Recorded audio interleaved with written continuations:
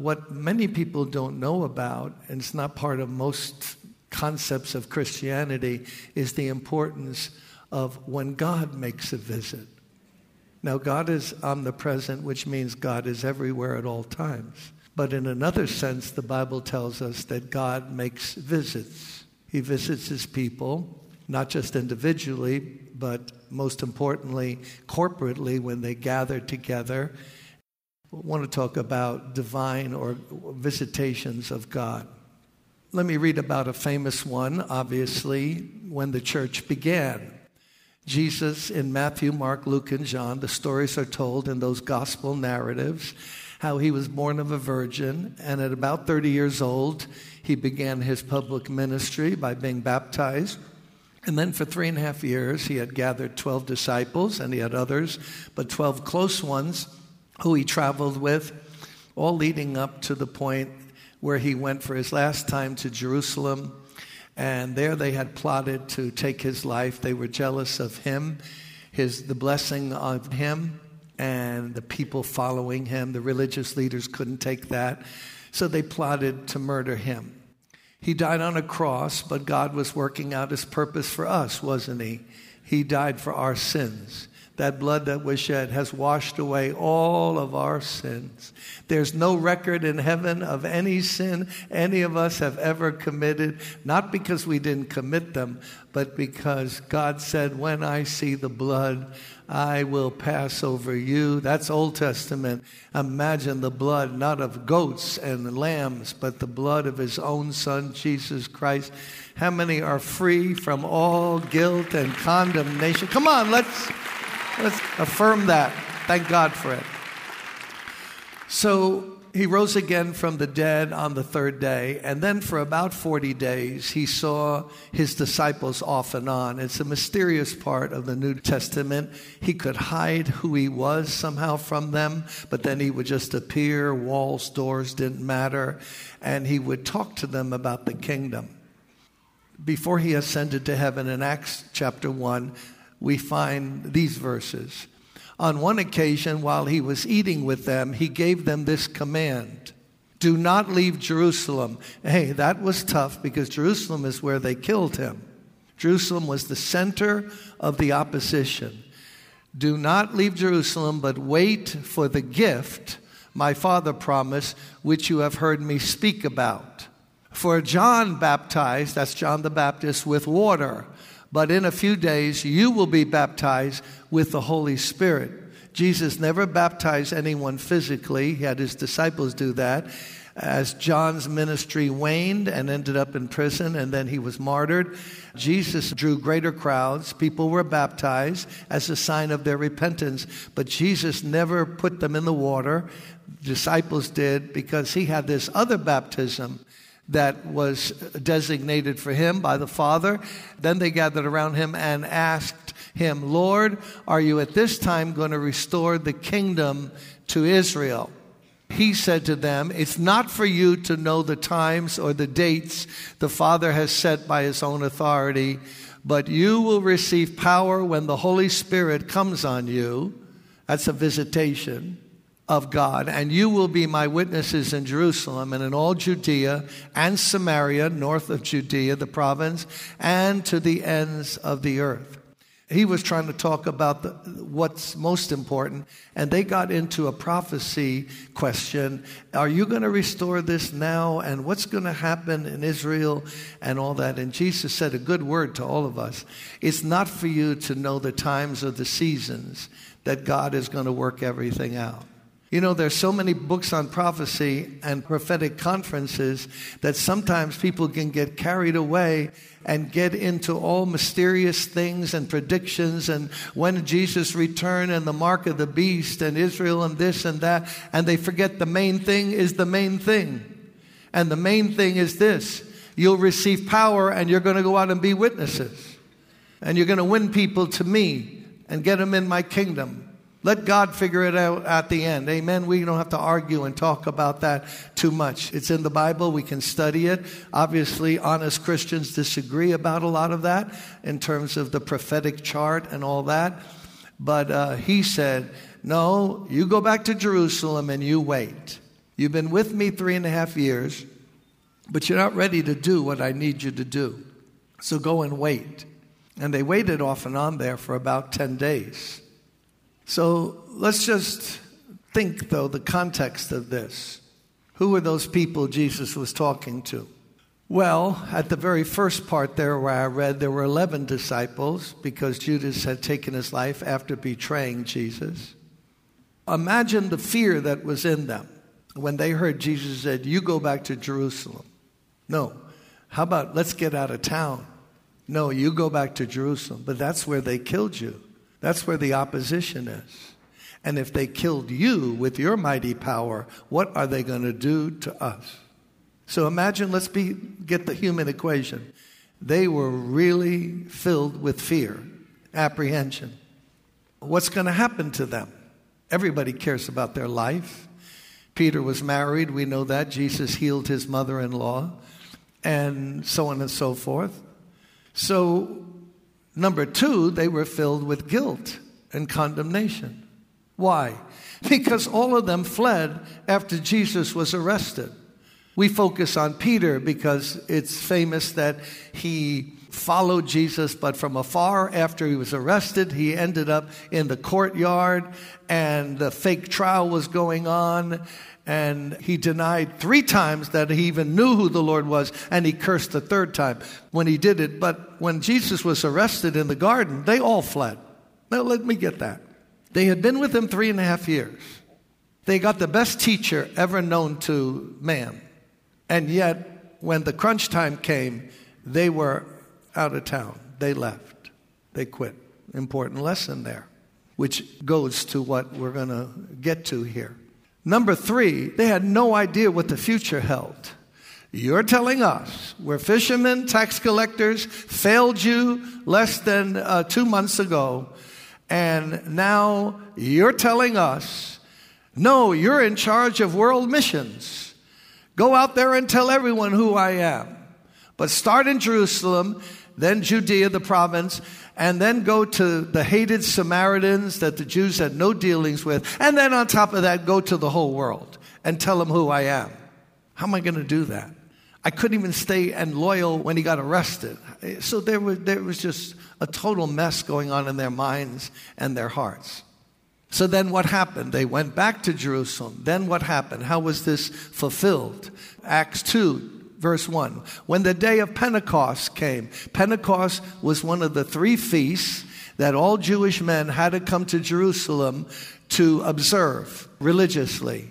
People were from not just around all of Israel, but outer areas where Jews had migrated.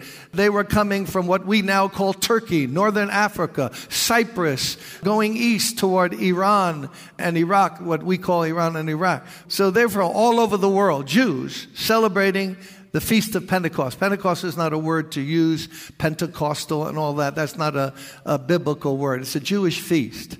But they were all gathered there. Just so happened on that 50th day after Passover, they were all together in one place.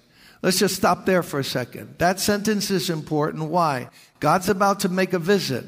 But notice they were all together in one place. It's very important that we gather as much as we can in one place. Like right now, we're gathering. Hebrews tells us, don't forsake the gathering of yourselves. It's very important. When people stop coming to church, whether it's you or me, it's always a bad sign. When you're healthy spiritually, you want to be with God's people. They were gathered all together, but not only in one place, they were all together as in unified. They weren't fussing and fighting. They were in one place at one time. And I want to say something to you watching online who live right here in the city environs. You watch on your computer, on your phone, you watch online the meetings. Stop it. Come and be with us. We miss you. Congregation, do we miss them? Come on, let's say we miss them.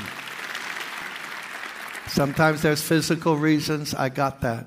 But the Bible says that the greatest things that you can imagine happen when God's people come together and are in one place. We need each other. Don't you get blessed by hearing other people singing and praising God? How many do? Say amen. Very important. And I'd like to point one thing out to you here before we move on. In Hebrews, the book of Hebrews, it says, don't forsake the assembling of yourselves. When that was written, when you met together, you could be arrested and thrown in prison or killed as a Christian. And yet the writer has the audacity to say, don't forsake assembling yourselves. You would think he'd say, listen, the coast is not clear. Things are very hot out there. It's fire out there. So we're going to quit gathering together. No. Even at the risk of arrest and physical harm, he says, no, don't forsake the assembling of yourselves as the habit is of some. We don't have that kind of persecution right now. There's no excuse we can't gather. I know some of you are saying, COVID. There are COVID reasons, and those are real. But a lot of you, we saw you in Macy's shopping. We saw you. Do I get an amen? Yeah, we saw you up on the second floor looking, Polo. I saw you up there. So no, that's for real. A lot of people just make excuses. You get lazy spiritually. Come on, let's talk real. Let's not do fantasy talk. You just get lazy. Oh, I'll watch it and here. But for other things, you're active. You're running around all kinds of things. So don't forsake. I'm not saying that. God said that. Don't forsake the assembling of yourselves. So they were all gathered together in one place. Imagine people who were lazy and didn't go that day. Because they had been 10 days off and on meeting together. Men and women. Jesus' mother was there. There were 120. There were older people, younger people, no generational prejudice, no gender bias. Everybody was all together in that one place. And then suddenly, a sound like the blowing of a violent wind came from heaven and filled the whole house where they were sitting. So notice, the sound, something came from heaven. Listen to me now. I'm going to be direct here. Something came from heaven. That means it's a visitation from God. God is everywhere. I got that. Where 2 or 3 are gathered, there's a special sense that Jesus is here. But then there's sometimes where God says, no, they need a divine visit from me. And this is what happened here. The Holy Spirit, who Jesus sent. Remember, the Father sent Jesus. He was here for 33 and a half years. He accomplished his purpose. He went back to heaven, and he said, I'm going to send you another helper, the Holy Spirit. We live in the era, not of Jesus on earth, but the Holy Spirit invisibly running the church and helping us do the work of the Lord. Without the Holy Spirit, Christianity is helpless. Because it's not by might or power or computers or apps or intelligence or all those other things. It's not by might nor by power, but by my Spirit, the Lord says. I will accomplish things. And now to give birth to the church, he starts it not with a teacher or a preaching series. He starts it with a visitation. Well, of course, the Holy Spirit comes. Notice, and they all saw what seemed to be tongues of fire that separated and came to rest on each of them. All of them were filled with the Holy Spirit and began to speak in other tongues as the Spirit enabled them. Okay, so now they saw hard imagery from the Greek in that part of what it actually looked like. But there were 120. They were sitting. They weren't standing or kneeling. They were sitting. And the Holy Spirit, as he came like a mighty rushing wind, and this visitation came, a supernatural tongue, as it were, a fire shaped in the shape of a tongue, came on each one of them. Not just the apostles, not just the leaders, not just the men. Everyone, every woman, every man. Because everyone in the church needs divine visitations. Every one of us needs to do what God wants us to do. We need to be visited by God, equipped by God, inspired by God, quickened by God, filled by God, the Holy Spirit.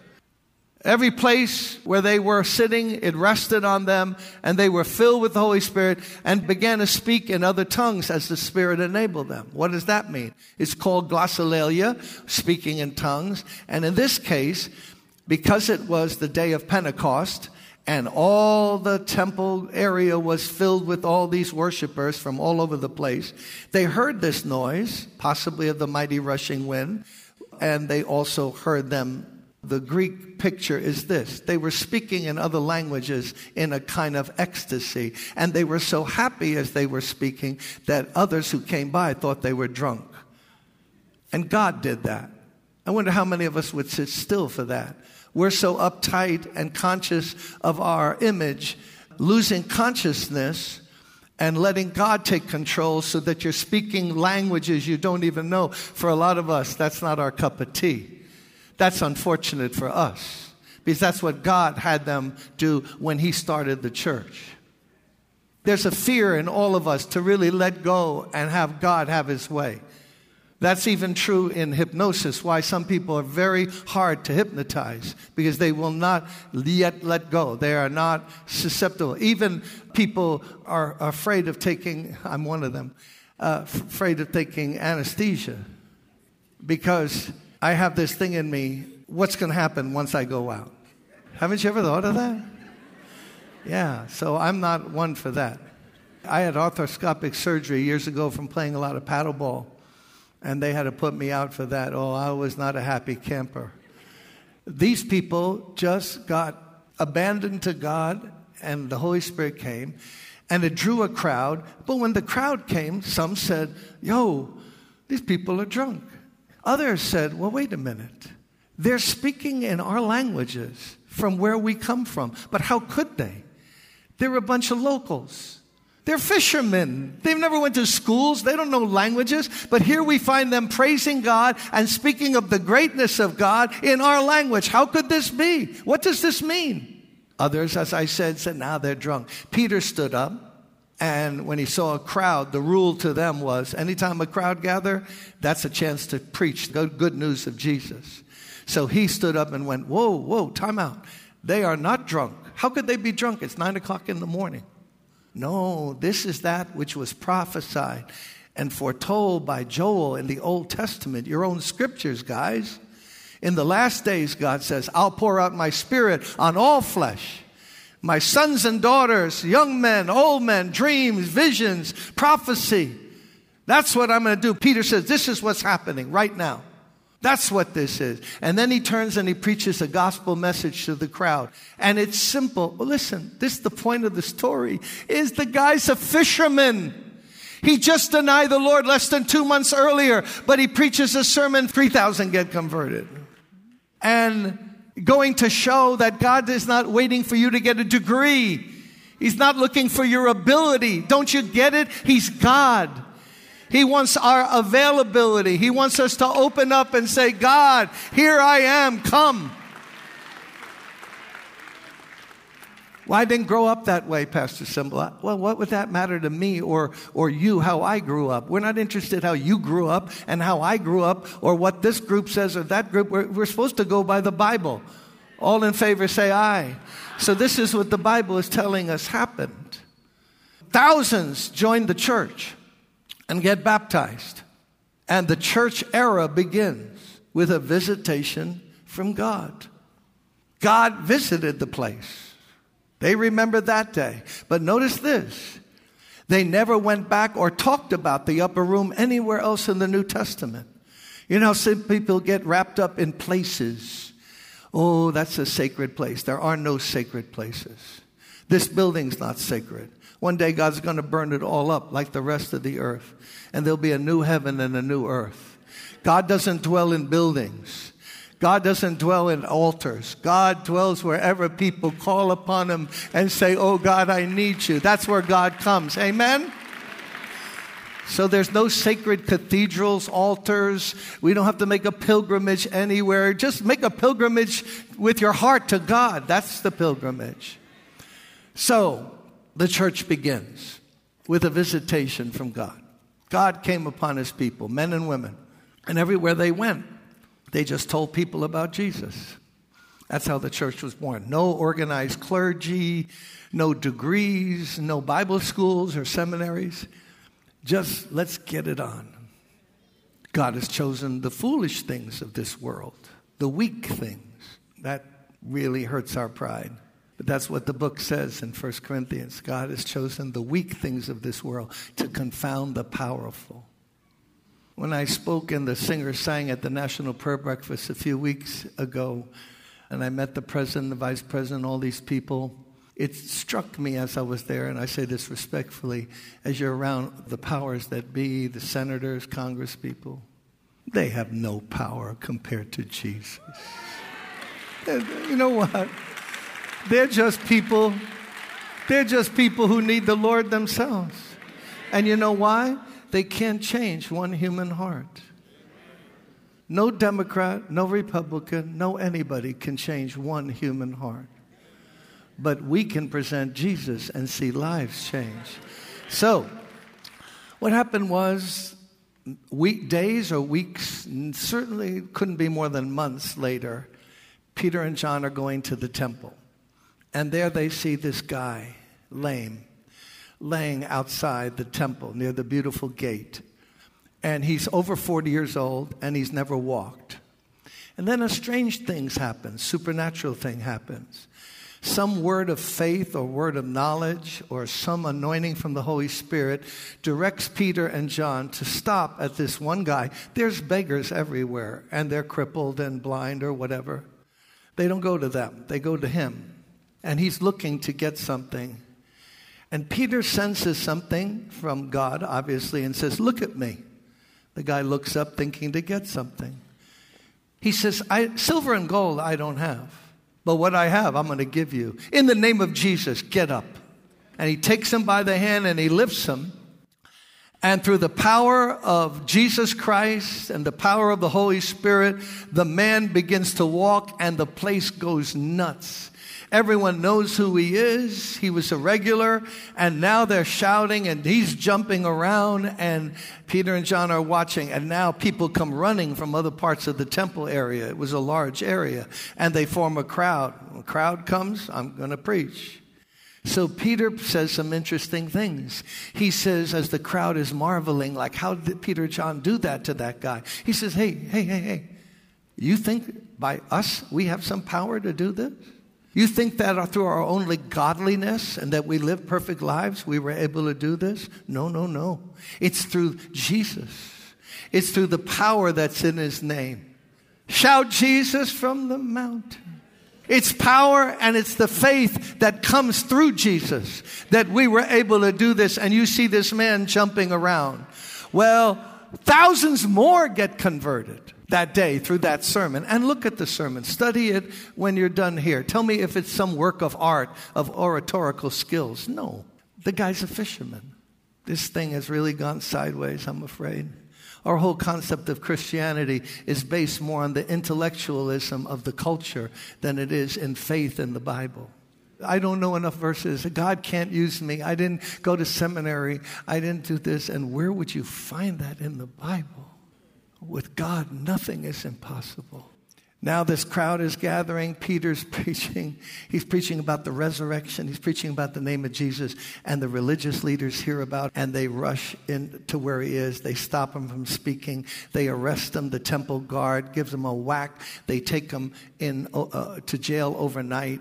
And this is the first overt persecution of the Christian church that we have in the Bible. Peter and John are in the slammer overnight. The next day, they pull him out. They bring him out before the Sanhedrin, the religious leaders. Peter handles it. It says, Peter, full of the Holy Spirit, answered them. By what authority and how did you do this? In other words, they couldn't deny it was done, but they're not going to go along with it. Imagine how stubborn we can get. They saw a miracle right in front, but they still were going to fight the name of Jesus. Imagine people here, you're not a Christian, you won't serve the Lord. And yet you hear the testimony of all the singers and ourselves that Christ has changed our lives. Come on, how many life has been changed by the power of Jesus Christ? You see all these hands, and yet you won't believe. That's what's going to bring guilt on you and judgment. That although you sat here and heard all of this, and you saw the lives that were changed, it's not you can't believe, you refuse to believe. Like them. They refuse to believe. Peter handles it well and says, "Oh, are you calling me to account for a good deed done to a man? Did we break the law by helping him?" They warn him, "Hey, listen, don't speak any more in that name. Didn't we tell you no more Jesus in Jerusalem? No more speaking about Jesus or about the resurrection of the dead."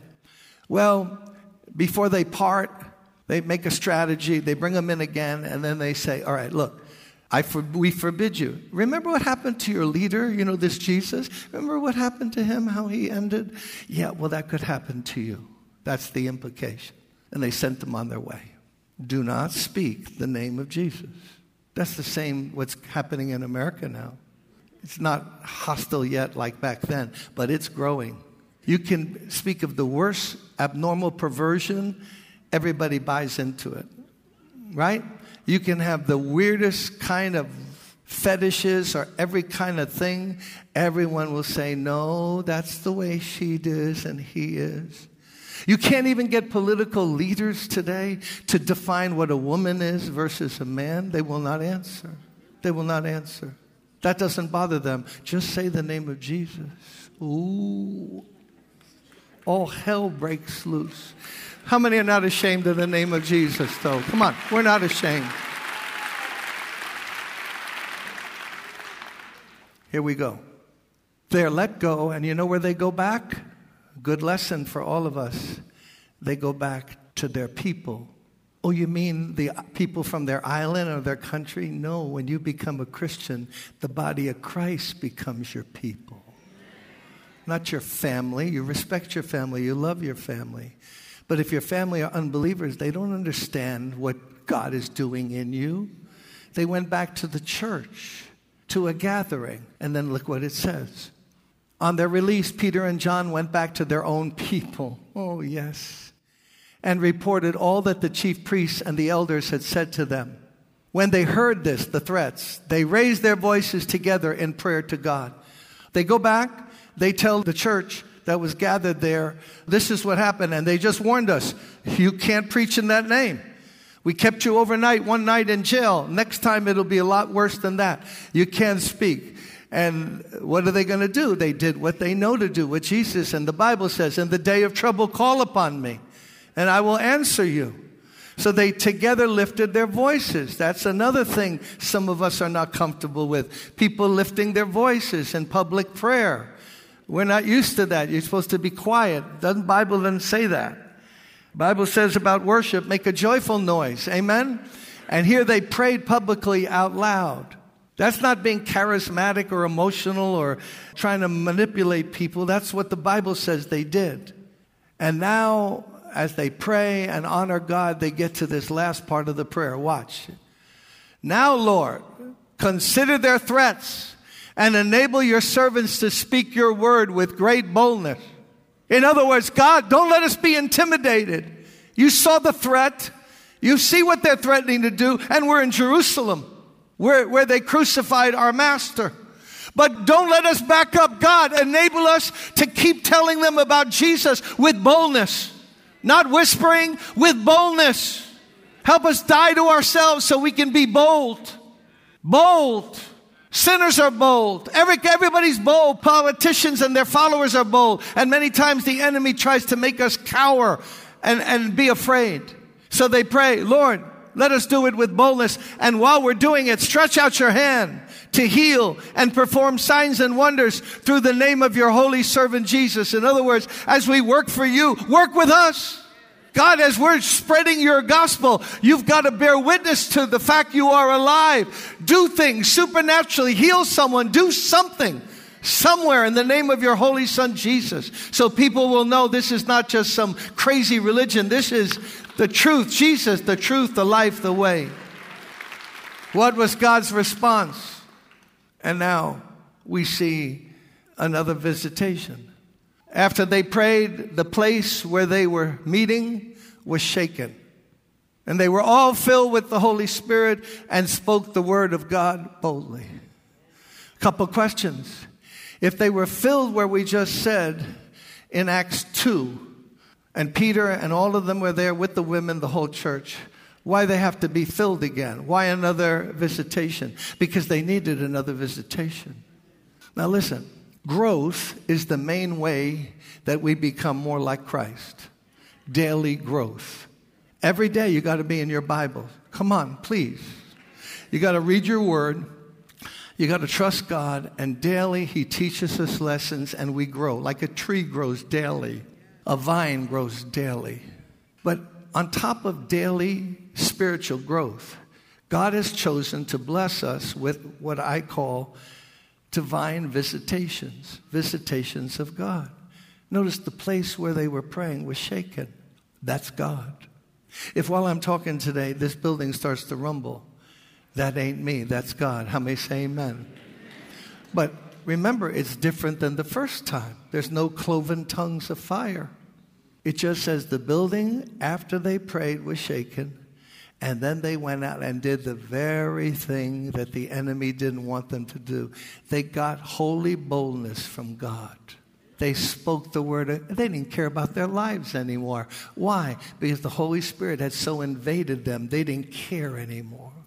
Now that's strange to a lot of you. A lot of us, when was the last time you could say the Holy Spirit visited you?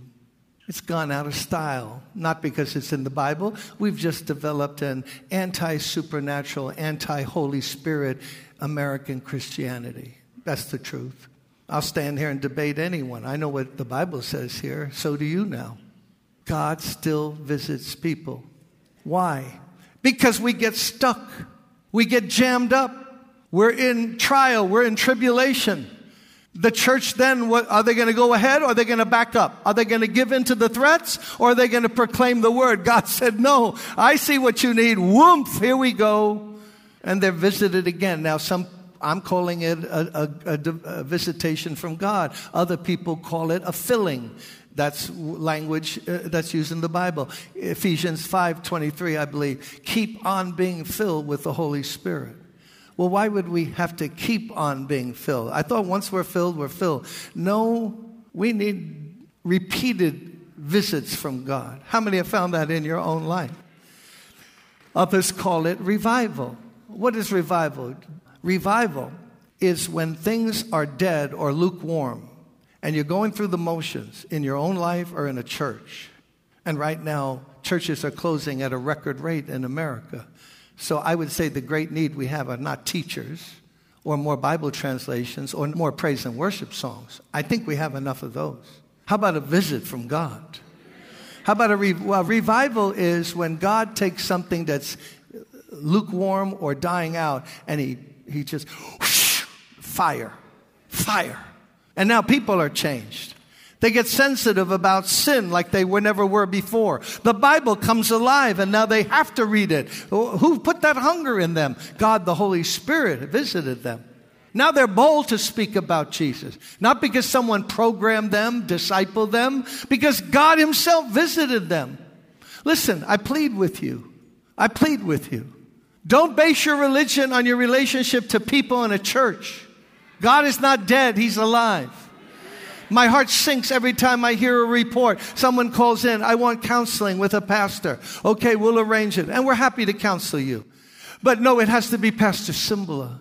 Look at me. How could I possibly help you compared to Almighty God? You don't need me. You need God. Come on, can we say a loud amen to that? Pastor Cymbala. Oh my goodness, I need God. I'm thinking of a verse in Hebrew. Some of you should be counseling and helping others, and you've never grown up. You're still in need of this and that over and over. You're still in the first, second grade, but you've been serving God for 25 years. When are you going to move on? When are we going to move on? I'm not saying that to condemn you. I'm preaching to myself here. I need God. I need visitations from God. Call it revival. Call it repeated fillings of the Holy Spirit. Call it whatever you want. Call it, and God came and fell on them. Our church exists today, and people visit us. Maybe someone's here, a first-time visitor. Not because I'm a great orator. We talk to enough people. Not because the singers are the greatest singing group, or this is the most beautiful building, or we're in the nicest neighborhood. No, people are hungry for God.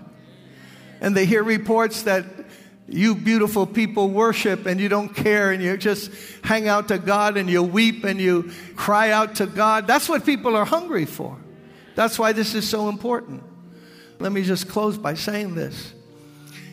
We have to have visitations from God. When was the last time? Some of you have never had one. All you know is Christianity by the numbers. You can't even look to a day where you say, whoa, God met me. That's not emotionalism. Don't buy that. You just heard the scripture.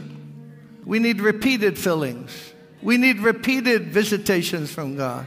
Are you with me? We need repeated revivals. We need revival.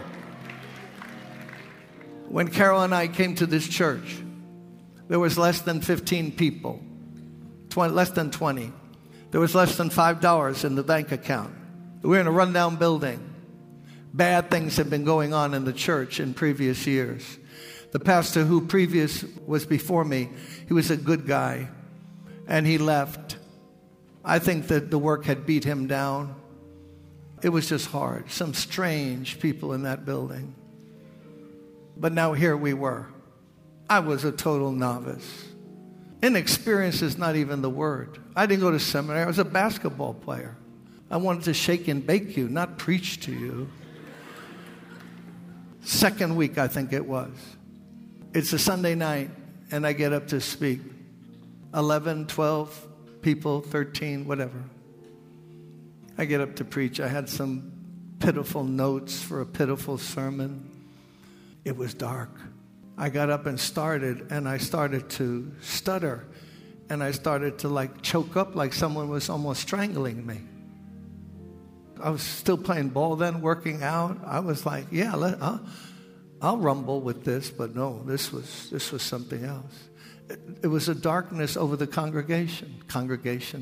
13 people. I tried. God knows He's listening to me now. I tried. And then,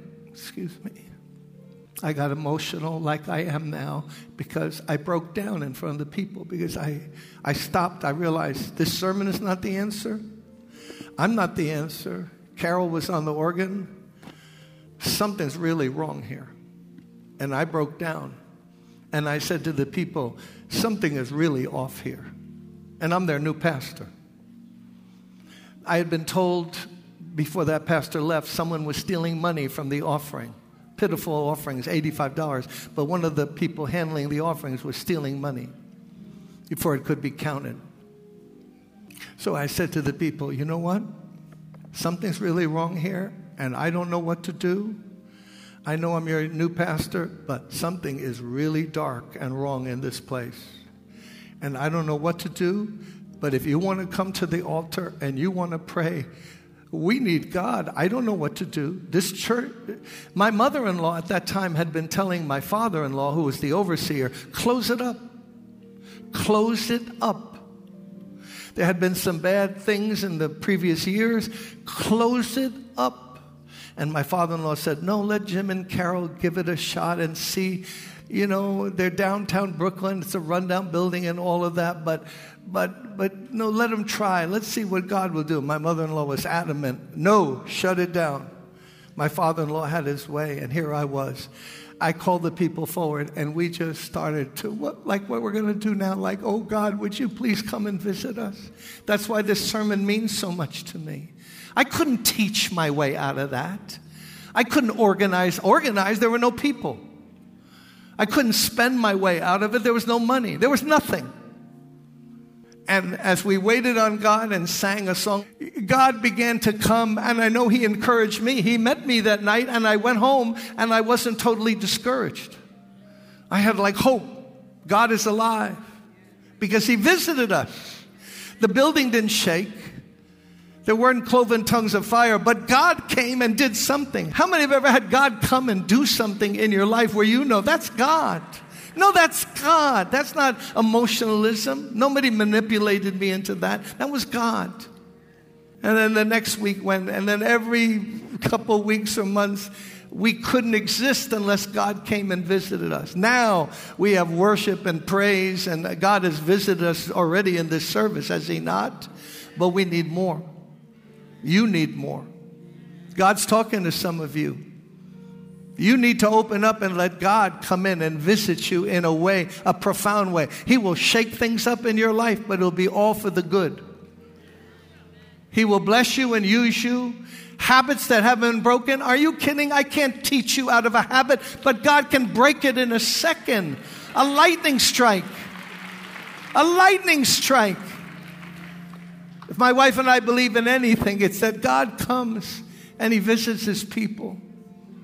And I don't want to be a famous pastor. I don't want to be anything. I don't want to meet anyone. I don't want money. I just want people to come in here and leave and say, you know what, God was in that place. Did you know that God was in that place? I don't know who that preacher was. The singers were good, but God was in that place. I met God there. Don't we want that more than anything? Because in the end, we're going to meet God. Why can't we meet him now? Do we have to wait till we die? I know then we're going to see him face to face. Let's all stand.